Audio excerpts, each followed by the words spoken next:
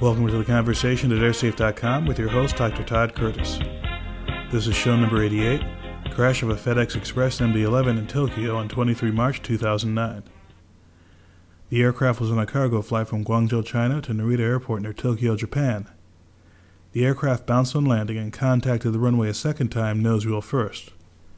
The plane then rolled to the left, hit the runway with its left horizontal stabilizer and wing, caught fire and rolled over onto its back, coming to rest off the left side of the runway.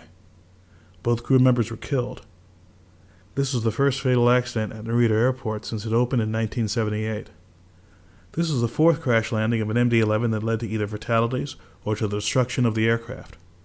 Two previous crashes involved FedEx Express, a July 1997 crash in Newark, New Jersey, and an October 1999 landing overrun at Subic Bay Airport in the Philippines.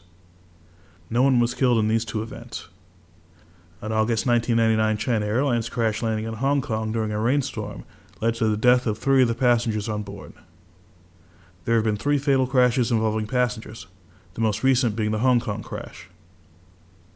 About 200 MD-11s were built, and about 182 are currently in service. FedEx Express operates the world's largest MD-11 fleet with about 57 active aircraft. Well over half of all active MD-11s are flying as dedicated cargo aircraft, with many of them being converted passenger airliners. In addition to the 2 MD-11 crashes, NTSB records indicate that FedEx MD-11 aircraft have been in at least 5 other landing incidents or accidents involving either a bounced landing or a tail strike. Additional information about this FedEx Express event, including a link to a mailing list for receiving updates on the investigation, is available at fedex.airsafe.org.